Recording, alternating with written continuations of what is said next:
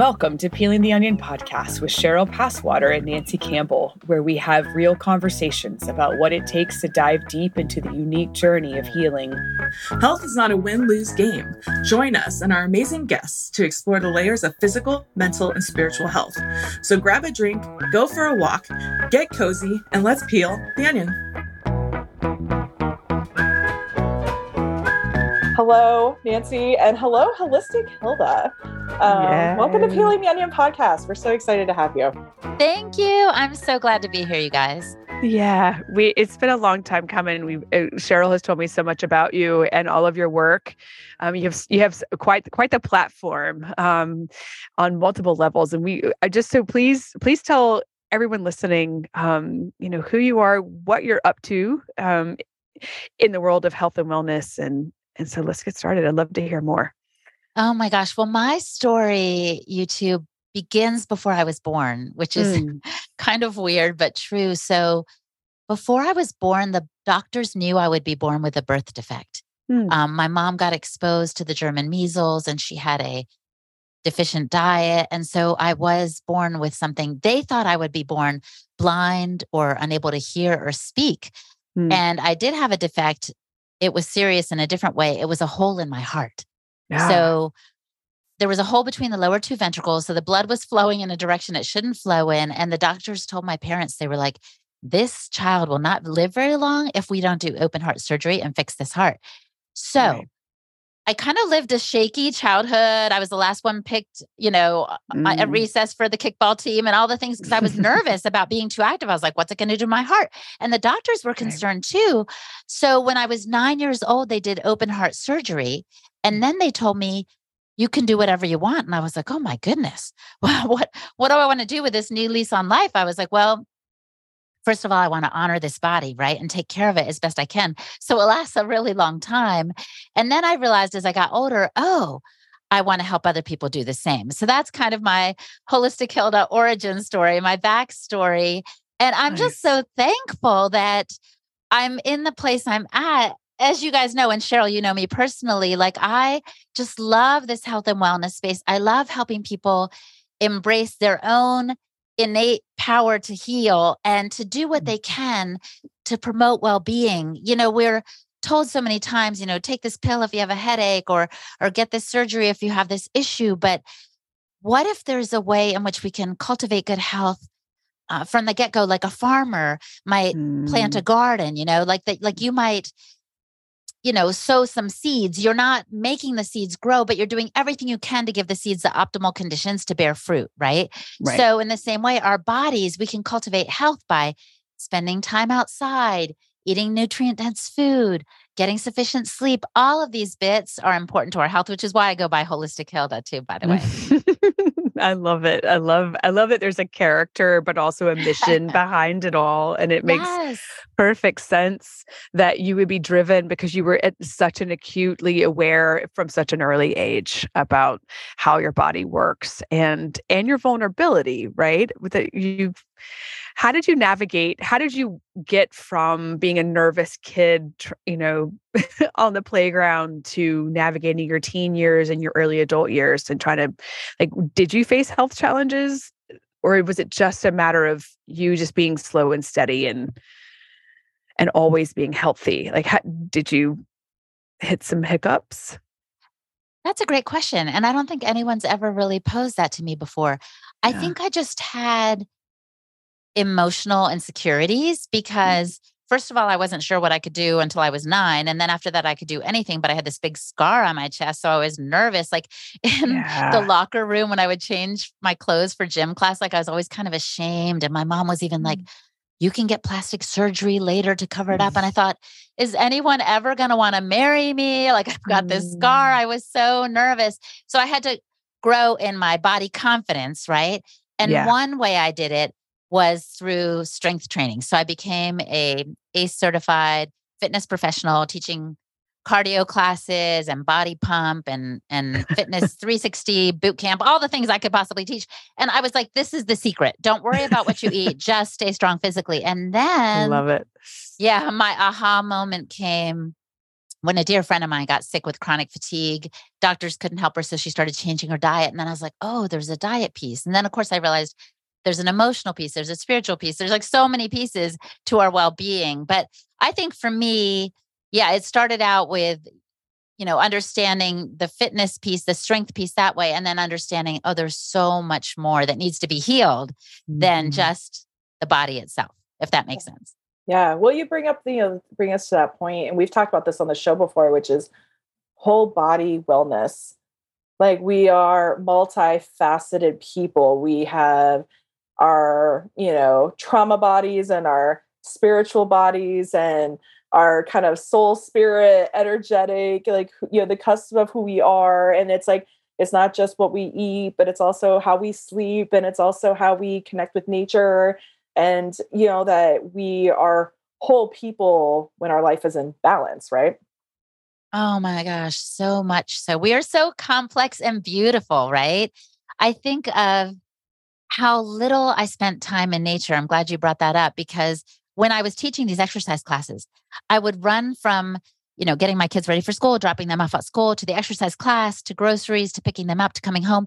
If I spent 15 minutes outside, it was a good day. Like, I really had no idea how important it was for my physical grounding and even my sense of self to get outside. And because I'm the host of the Wise Traditions podcast, these other aspects that you brought up, Cheryl, the energetic, all of these things have come to the fore as I've interviewed people about these aspects that just were unknown to me. I mean, I was a spiritual person. I had my Christian faith and all that, but I just didn't realize there were so many levels. That's why I'm glad your podcast is peeling back the onion, because there are so many layers to well-being. And I hope we get to hit on some of them today. Yeah, absolutely. I think it's, it's funny. I was having a conversation with one of my clients, a brand new client, the other day, did his intake session. We're having this great conversation. And I was like, okay, you have a little bit of homework. And I was like, I need you to do 2 things. And until you can do these 2 things consistently, we don't move forward. And he was like, what are they?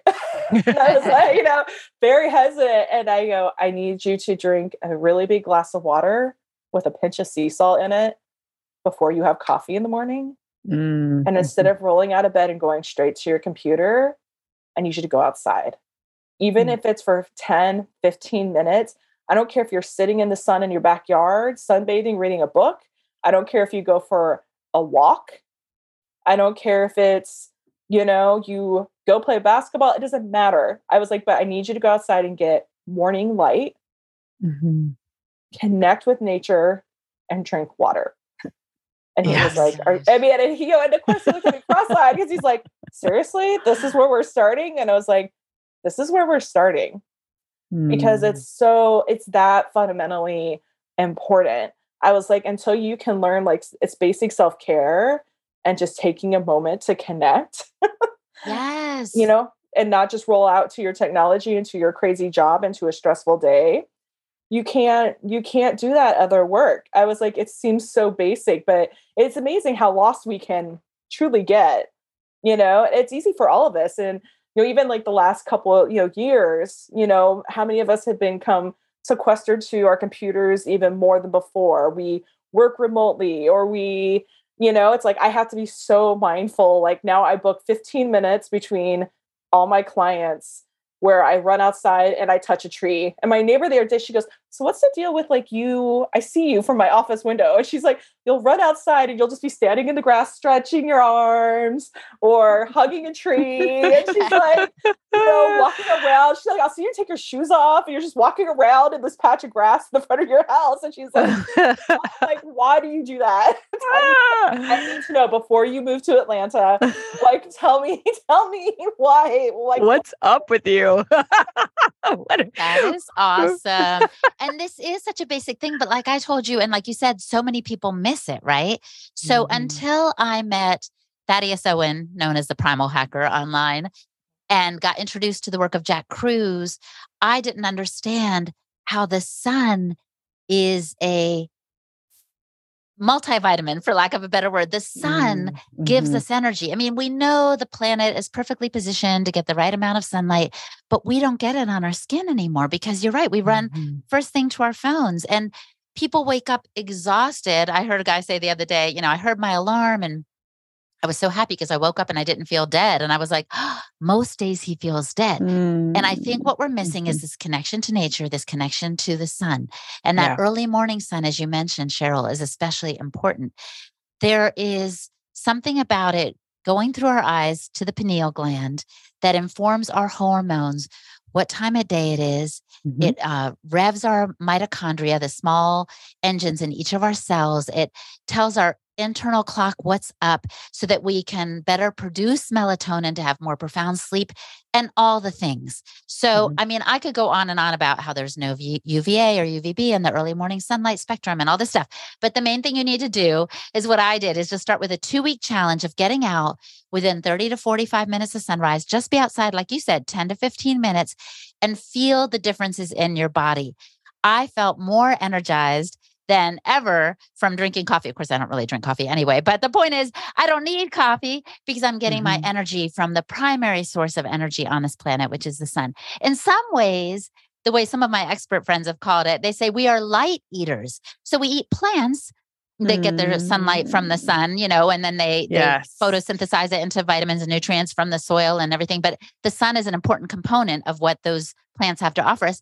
And even the meat that we eat has sunlight that it also transforms, and it's eating the grass has gotten the sunlight. So we're all eating light. We just don't know it. So getting out first thing is such good advice to anybody. It is. I know we're actually walking to school like most days. I mean, if we drive to school, it is a rare thing. We recently moved and are now literally, it takes us 4 minutes on a run to get to school or 7 minutes on foot. It's amazing. Yeah. We're going to roll right into the back of the schoolyard from our neighborhood. And, thanks to the Atlanta neighborhood school system. But we also, God, I feel so much better. I will be dragging, throughout the morning. Maybe I went to bed too late or I've been up too late working. And it's my job in the morning to get Lucia, our daughter, out to school. And I'll come back and I'm like, oh, I feel so much better. I just got outside and took a walk and it was literally 15 minutes round trip. It doesn't take that long. And then right in the middle, I get a hug from my kiddo and some kisses goodbye. And then I get to turn around by myself and kind of absorb all of that and get ready for my day. So yeah, I feel you. And we used to be like such an agricultural based, society and that's how we lived. The sun was our barometer. We almost literally lived and died by it, whether there was, the weather systems influenced so much of our livelihood, in our growth seasons. And so, we're all pretty crunchy ladies here on this podcast. I'll just call us all out. That's okay. But to be fair, it's certainly something to get back to. And I want to hear a little bit more. You have recently been traveling in Mongolia, you were describing, and I can't help but think the sun plays a huge part in their culture. Am I correct? Yes, Nancy, when you were talking, I couldn't help but think about my experience in Mongolia. So I was there in October and I got to be in some remote Western region with these eagle hunters. I mean, it sounds so exotic, and it was. Wow. Again, I'm a Latina, so I'm like, what is this Latina doing out here with this Kazakh eagle hunters? There are a lot of different ethnic groups in Mongolia. Mongolia is sandwiched between China and Russia, and the Kazakh people are some of the people there who are nomadic and have their lifestyle in this very barren, vast landscape. So through a friend of mine, Mary Ruddick, who is a nutritionist and does some experiential anthropological work like I do, she invited me to go. And I was like, Mongolia, I'm in. So I went to be with these people, and they live in yurts or gurs, as they call them. And you're exactly right. They wake up with the sun, and that's when they get to work. And their work entails being outside. They're milking the yaks. Yes. They often have camels or yaks, and they're milking them or herding their various animals. There's sheep out there as well. And then they go back to get water wherever the well is. I mean, they have their little things, but most of their life is spent outdoors, whereas in our modern Western lifestyle, we're inside 3/4 of the time. Actually, I think I read a statistic recently that said 90% of our day is inside. Yeah. And this is so unfortunate on so many levels. But back to the Kazakh eagle hunters. So they looked so well.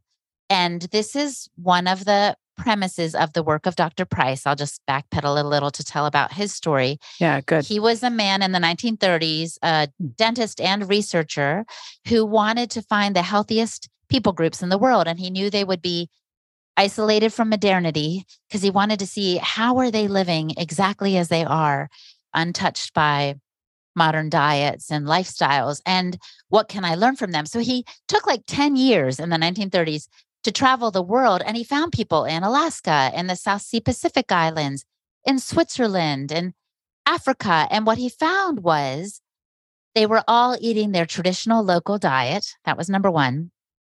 And of course, they were spending a lot of time outside, and they were also not as ill as the people who were starting to let the modern ways creep in. So people who started to eat refined flours and oils and sugars, even in the 1930s, would start to have tooth decay. Again, he was a dentist. He would notice that first. But then he said they would also have conditions that plagued modern man. They would have infections and issues with their bowels and all these things, not even cancer, because back then it was just the beginning of modernity.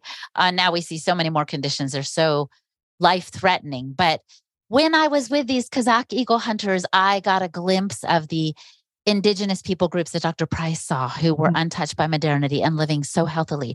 So they were living in tune with the sun. You're right. If they spent maybe an hour after the sun went down up, they had a little bit of light, but then they would cut it off and then they would go to sleep. And it was such a lovely rhythm. So number one, they were doing the sun thing. Number two, they were still eating their traditional and local diet. And what was that? It was just like eat and fat and dairy products, because all they have, this is a barren landscape. Nothing can grow there. If you wanted to be a vegetarian or vegan out there, you would just die because you can't grow carrots. There's nothing, there's nothing but animals. So what do? They have the milk from the animals that they turn into curds and, creams and clotted cream and cheeses and such. And then they have the maybe some herbs that they could make a tea from, but that's it. And so every dish, every meal was just this meat and fat and cheese curds, and I have to say, I did want a tomato or something now and then. It was a little different because I'm not used to that diet, but they were thriving on it. Their faces were round. They looked so healthy and happy. They weren't wanting for anything. And so I share this story with you, not because we can all go live in a yurt, although it might be lovely in Mongolia, but because I think there are some lessons here that we can apply to our own lives. How can we live more in tune with nature? How can we live and eat more whole, real foods? And what ways can we unplug from technology so that we can be more who we're meant to be and be more with our thoughts? And I think we're so lost, to be honest with you, and so confused and despairing and discouraged and anxious and depressed because we're over-connected online and disconnected from our true selves. Yeah. And I would also say, how do you, and you are the host of the Wise Traditions podcast and really trying, to be a messenger for Dr. Price's work and helping people sort through the static. I mean, when I hear you talk about this and the disconnection, all I keep thinking about is like, we're overly connected, but we're also just getting bombarded by information. And we're like, Cheryl and I were saying this, talking about this right before we got on with you. It's just like, what's the newest biohack? What's going to be the latest trend? What's going to be the quickest way to lose weight? How am I going to save myself from early death? I mean, you just keep going on. I think, and Hilda, what's your perspective on how to filter through the static? That is a great question, Nancy. I want to say this. One of our main purposes on this planet, I believe, is to understand our own purpose, to be fully who we were meant to be. I can't take your place. I can't take Cheryl's place. Each of us has a unique gift.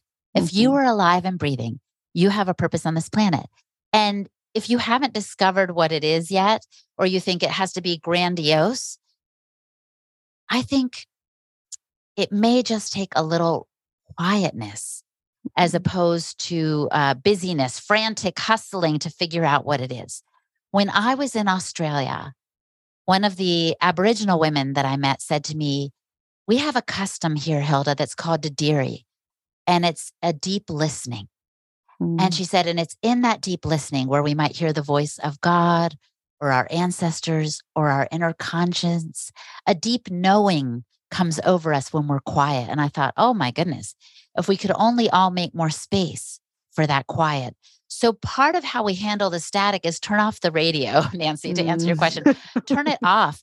I know there are a lot of cool biohacks, methylene blue, and all these little things, but I'm like, I can't. My supplement cabinet would be overflowing if I bought the latest and greatest thing that Ben Greenfield is putting out there, And by the way, Ben is not me. He's in his 40s. He's, a former bodybuilder. I'm just this, woman doing the best I can, Latina woman who's like 5'2" on a good day in heels. I'm just like my own self, but I want to be my own healthy self, living my own best purpose. So I say, make space for some quiet and some deep listening.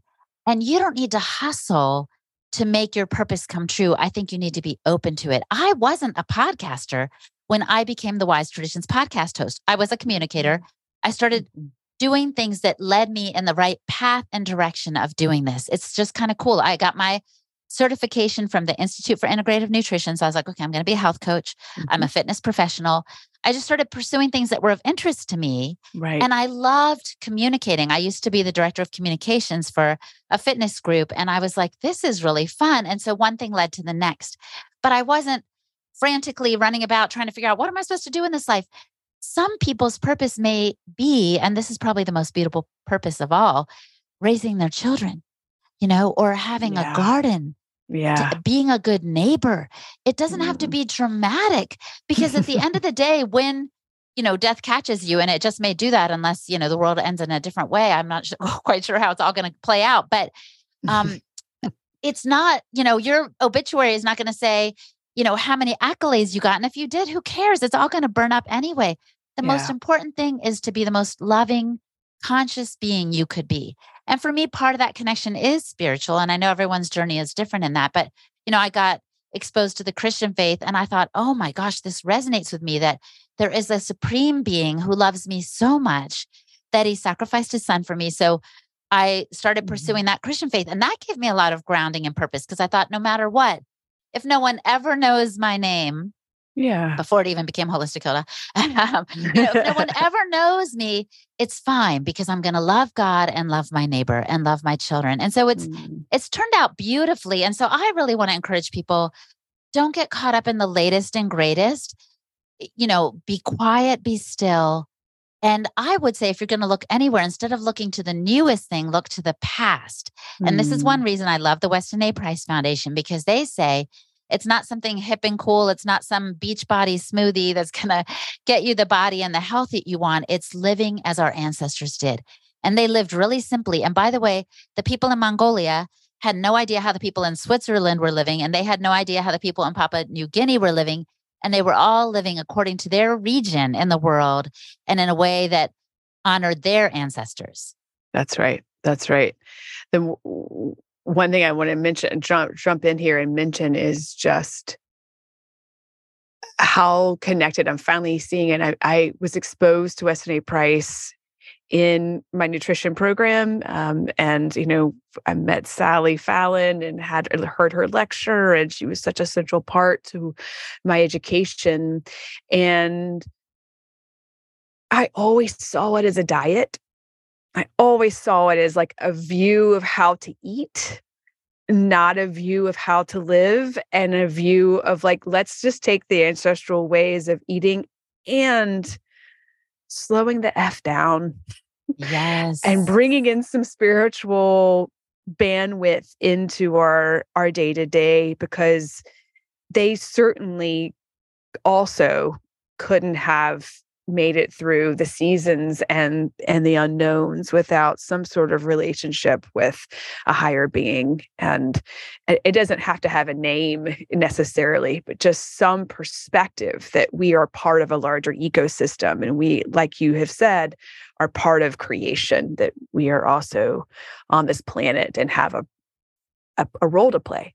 And if it's not just to only just take care of our, raise good humans and help to nurture, the lives of our friends and family and creatures who also co inhabit this land with us. But anyway, sorry, it was one of those moments of kind of pulling it all together for me, hearing you talk about your trip to Mongolia, but also putting together the idea that these people had no ways of communicating with each other, and they survived. They figured it out. Absolutely, and not only survived, they thrived, which is why they are our role models. Now, we don't know about them. I will say, here in the United States, our country is young. We often came from all over the world, right? So we don't even know what our ancestors did or how they lived. So, and people have often asked me, well, if I'm like of Italian extraction, should I be eating and living as my ancestors did over there? And that's a complicated question, but I think very highly of the idea of bio-individuality. So it's kind of like you need to do what works for you, and you are in a new place. So maybe take into account your heritage, but also take into account where you are right now. And as Jack Kruse says, maybe don't eat too much pineapple if you're north of a certain latitude, because it isn't grown there. I mean, I love my pineapple as much as the next person, but I'm not from, a tropical island. So perhaps I need to eat more locally where I'm at. And I do want to say something about the foundation too. They're just the coolest. I love them, but they're not hip. So if you go to their website, don't expect some modern thing. No, it looks very ancestral. But what I want to get at is they do have dietary guidelines, but they are guidelines. Even a vegan or vegetarian can try to eat ferments, for example, more salt, preparing for pregnancy. These are some of the principles that they offer. But they're also about food farming and the healing arts, which is so broad and all-encompassing. And I think on the podcast, we have made an effort to include some of these these other bits and pieces about well-being that have to do with spirituality or our emotions. You were talking earlier, Cheryl, about traumas. How do we heal those? I interviewed Dr. Sina McCullough about emotional detox, and I've talked with others about it because there are so many factors. But I don't want people to get overwhelmed, and that's why I always just try to keep it super simple. And I do think sunlight and getting in nature are really key, because while people don't want to necessarily do diet overhauls, those are some simple places to start, just like you were suggesting to your client, Cheryl. And they're free.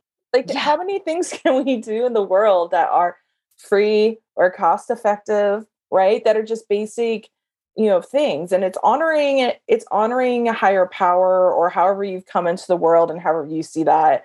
But it's also like honoring ourselves, and that our own self-care is, a top priority. It's like, I can't be a great caretaker to my family, to my kids, to my clients, if I don't do those things for myself as well. And we all get ruts, right? Like, real talk, it really happens. But it is it's more of like a life philosophy, I think, is a little bit of, I think a great takeaway. It's about principles. I was having this conversation with a friend the other day who is trying to transition her own family into, some better lifestyle choices. And I go, just tell your kids, like, this is how our family does things. Like, this is just how we choose to do life. It's not a protocol. It's not necessarily a diet. It's not like, this is how we do life. We spend time in nature. We mitigate how much technology. We eat all kinds of diverse foods and animals, if that's your thing. And we honor the whole animal. We honor the land. We honor energy. We honor, and like, this is just, it's again, that kind of philosophy, like, well, how do you want to do life? I love that. Just personalizing it. I know also I want to encourage any, moms or dads out there listening just to say your kids may rebel or, be mad at you. I wouldn't let my kids watch like any TV. I mean, I think they call it programming for a reason, but anyway, so they watched hardly anything. And for years they were kind of mad at me. They were like, didn't understand any of the cultural references that their friends all had, they were like, right. And now they're like, thank you. Because all I would ever tell them, Cheryl, actually, I would say this. I would say, we live life. We don't watch it. We live life. And I just kept telling that over and over. And it's actually remained my philosophy. So this is the other thing. I always say, parents, more is caught than taught. So your kids might be like, we don't want to go outside right now. Okay, mom's going outside. I'll be back in 15 minutes, And that way they see it modeled. And by the way, the kids that are kicking and screaming that they don't want to go out, once they're out, 5 minutes later, they're all about building a hut with the sticks. They get over 100%. It pretty quick. So get out there, model it, and watch what happens. Yeah. It's like some people call it like rewilding or unschooling, and I'm like, it's a good thing. Like, there's lots of good things that come from lots of things, right? But I was like, yeah, I want to be rewilded. Like, I'm pretty wild as it is, but I'm like constantly like, yes, like, let's switch it up. Let's do new things. And we had Dr. Laura Salyer on our podcast recently. And, she was just talking about like, not just burnout for practitioners and people in life, but like prescribed creativity, just the principle of like, go play, get dirty, make things, make mistakes. Don't be so attached to the outcome or what it looks like, but just like that being in spirit, is really falls in line with a lot of what we're talking about as well. 100%. And for that parent or individual, if you're listening right now and you're like, I am so stressed. This just sounds like, woo-woo talk. I don't know. I'm just going to go have my coffee and make do. Let me just tell you, there is a better way. And I don't know if I even mentioned this yet, but being in nature is cortisol lowering. So you feel super stressed. Get away from the things that are stressing you. Get away from your computer. That email can wait. Your supervisor can wait 15 more minutes before you get back on text. Part of the problem is this constant connectivity has raised the level of availability that everyone expects, right? Oh, they didn't get back to me in 15 minutes. Something's wrong. No, it's okay.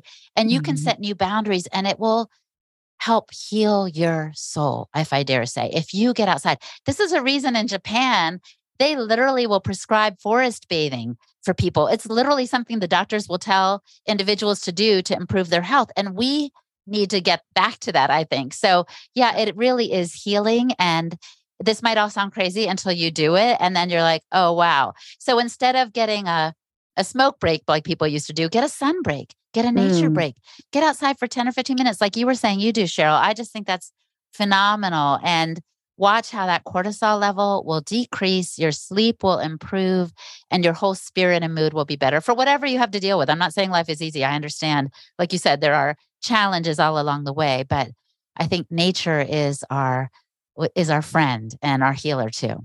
100%. And if you think about, I think a lot about like elder communities and, and I think about it and I'm like, wow, when you go to other parts of the world, in your case, like Mongolia, or you've traveled the world, you've done far more traveling than even I have. But when you go to certain other parts of the world, the elder population, you don't see them like with walkers on 100 medications. They still go out. The grandmas are out there and the people are out there. Like they're participating in life. They're not indoors versus, and I think about this a lot, like, especially in the United States. And it's like, what are we doing to our elder population? It's like you retire and we tuck you away and maybe you end up in a nursing home and maybe, and I was like, and they're always sick. And then it's like, I'm like, so we put you in a place where you're inside, you feel like you can't move, you're socially a little bit more isolated, and I'm like, the elders that I know, even who are thriving, I'm like, they're out, they're seeing their friends, they go out every day, they found ritual in the process of, the retirement, or they're like, this next kind of wave of life. There's something really powerful, I think, behind that when we look at these like elder communities that reflect back. Yeah. I would say my grandmother died at 98, almost 99. And one of the things she reiterated just in modeling all the time was there was at least, she had breakfast every morning. There was a really good solid meal. In the South, we call it supper. In the South, we call it dinner, midday. Supper is at night. It's a smaller meal, but that larger meal, middle of the day, improved her digestion. It gave her a solid square meal. And then she got up and got dressed every day and got moving somehow. She wasn't super mobile, but she watched the widows in her little complex. Once they became a widow, especially, and their partners had died, they stopped getting up. They stopped getting dressed. They stopped taking social engagements. They fell into clearly a depression, which we don't talk about enough for our sweet elders either. But what she noticed is that in due time, without that social engagement and getting up, even if she had no place to go, she got up and moved, and felt like she had some presence in her day. And I don't know. I just think there's what I keep pulling from this conversation is like creating rhythm, creating some consistency and not being afraid of actually, shutting out all the clutter and the chatter and all the shouldas and the couldas and all the things that we're supposed to be doing, we think, and figuring out what works for us and our family. So, yes. And to something you said earlier, Nancy, too, you said something about raising humans or something. And we want to come into our full expression of humanity, right? That's right. And part of the key, I think, is also community. That's what's coming home to me from some of the things you all have said as well. Because when I interviewed a Maasai elder, actually, in Kenya. So this man was really old. He was like 100. He was so old. I like to say he didn't know how old he was because it was true. We had to calculate out, okay, you were here when tea came to Kenya. It was crazy. But anyway, he came and walked up to where I was using a walking stick, under his own auspices, which is amazing. And what was one of the keys is he was in community there, and he was happy and healthy. And I did say to him, tell me about your childhood. I tried to learn more about his life, but that community piece, I think, is more key to well-being than we may have realized. You were saying, Cheryl, how we shutter our elders off, and that is such a disservice to them. So looking to include any elders in our life, aunts, uncles, grandparents, looking to stay connected with them is really important, not just for them, but for us. Yeah. We can still learn from their wisdom. We might be like, oh, they're batty. Well, maybe your uncle has a point about whatever thing. And maybe he's over enthusiastic about the Dodgers, baseball team or whatever. But, listen to him because there's something about who he is that helps you become a better human.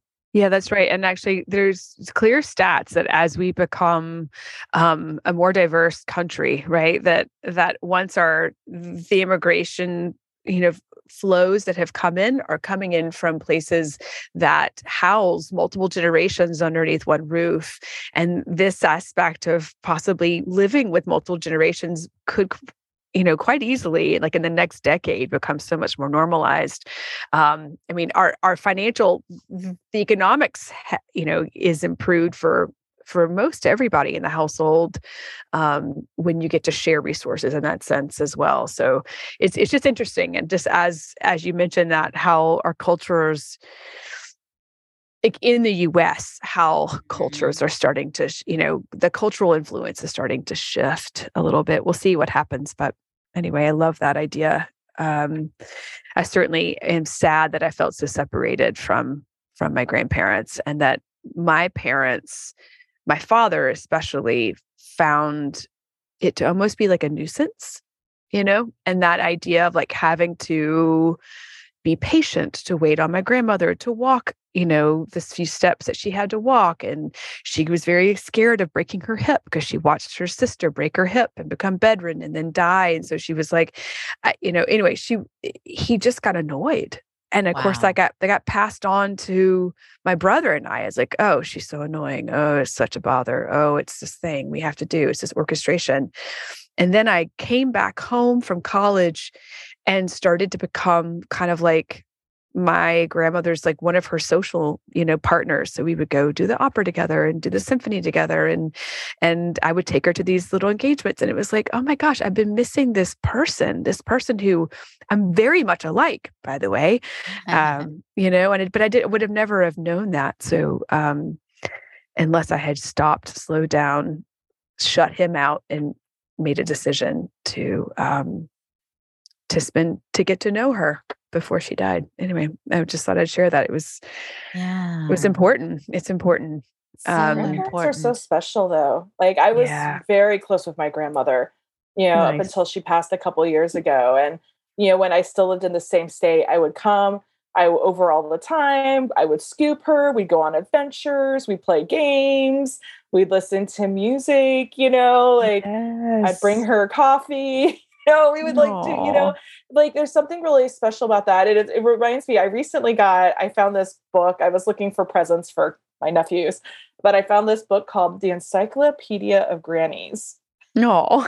And I'm looking through it, and it was just about like all these different kinds of grandmas and like nuances of like having a grandparent and like some, grannies are funky and spicy, and some grannies are, so things, and some grannies, but it was this just adorable book. Of course, I ended up buying it because I was like, this is awesome. And like an ode to grandmas, but it's something there is about elders. And, it was funny last night, I was teaching a fermentation workshop, and I was talking about safety, and I was like, guys, put on your Depression era grandma helmets. Nice. Scrape it off. If something is there, like scrape it off. Like we have lost, we teach us a lot in fermentation where I'm like, we have lost the ode to our ancestors and the things that come before us, that people have lived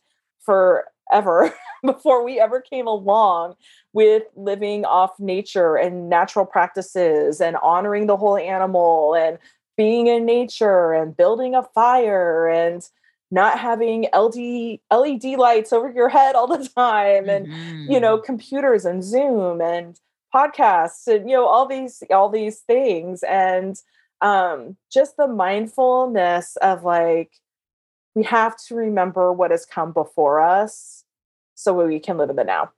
That's right. 100%. And that's, I think, part of the mission of the Weston Price Foundation. Part of my mission is to bring to light some of these traditions that are so helpful. And so, we've already talked about sunlight. We've already talked about getting out in nature, but seeking connection is really, really important. I think when I interviewed Dr. Bruce Lipton, he said, human beings are like little batteries and we get energized by each other.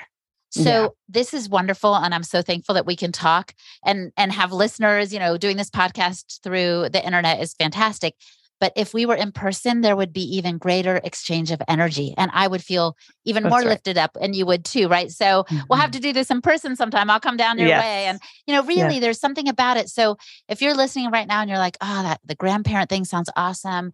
I do need more community.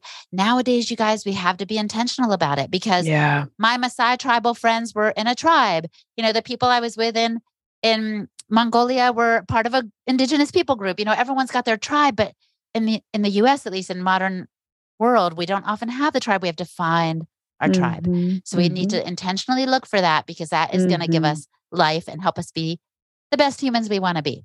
Absolutely. 100%. I think, especially to all the mamas and all the parents out there, I mean, it wouldn't feel so hard if we were living as a tribe because we wouldn't be raising our kids by ourselves and feel so isolated. Yeah. Like I could be cooking the soup while you were nursing the baby and someone else would be getting the firewood. The reason everyone feels so stressed is because they're doing it all by themselves. I know. So we need to find another way to make this happen, whether it's multi-generational living, like you were saying, Nancy, or seeking out community where we're at. I don't care if you just have in common that you all love to go outside and get your feet on the ground and touch a tree like Cheryl does. You just got to find that group to help each other out so that we're not alone any longer. Amen. Absolutely. I love it. Thank you, Hilda. We so appreciate you being here and inspiring us all just to get back to the roots and make it simple. It doesn't need to be complicated. It doesn't need to cost money. We just need to walk outside and find our people.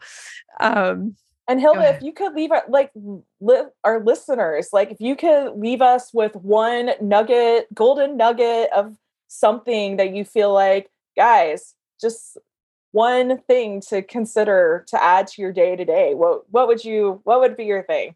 Yeah.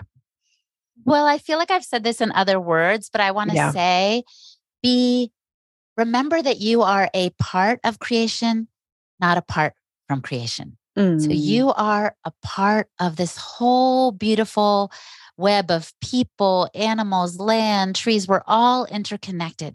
So when you remember that and get in it, that you're a part of creation, you will find your purpose and be more who you are meant to be. Beautiful. Thank you. Yes.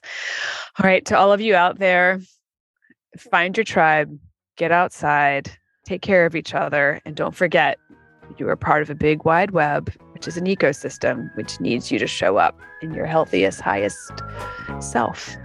So let's take care of ourselves and keep peeling the onion. Spread the love, guys. We'll see you again soon. Thanks. Bye, y'all. Thanks for joining us for another episode of Peeling the Onion podcast. If we've inspired you to take the next step in your healing journey, please leave us a review on iTunes, Spotify, or Stitcher. You can also find us on Instagram and online at peelingtheonionpodcast.com. Music by Greg DeJesu and podcast production by Nova Media. Until next time, keep peeling the onion.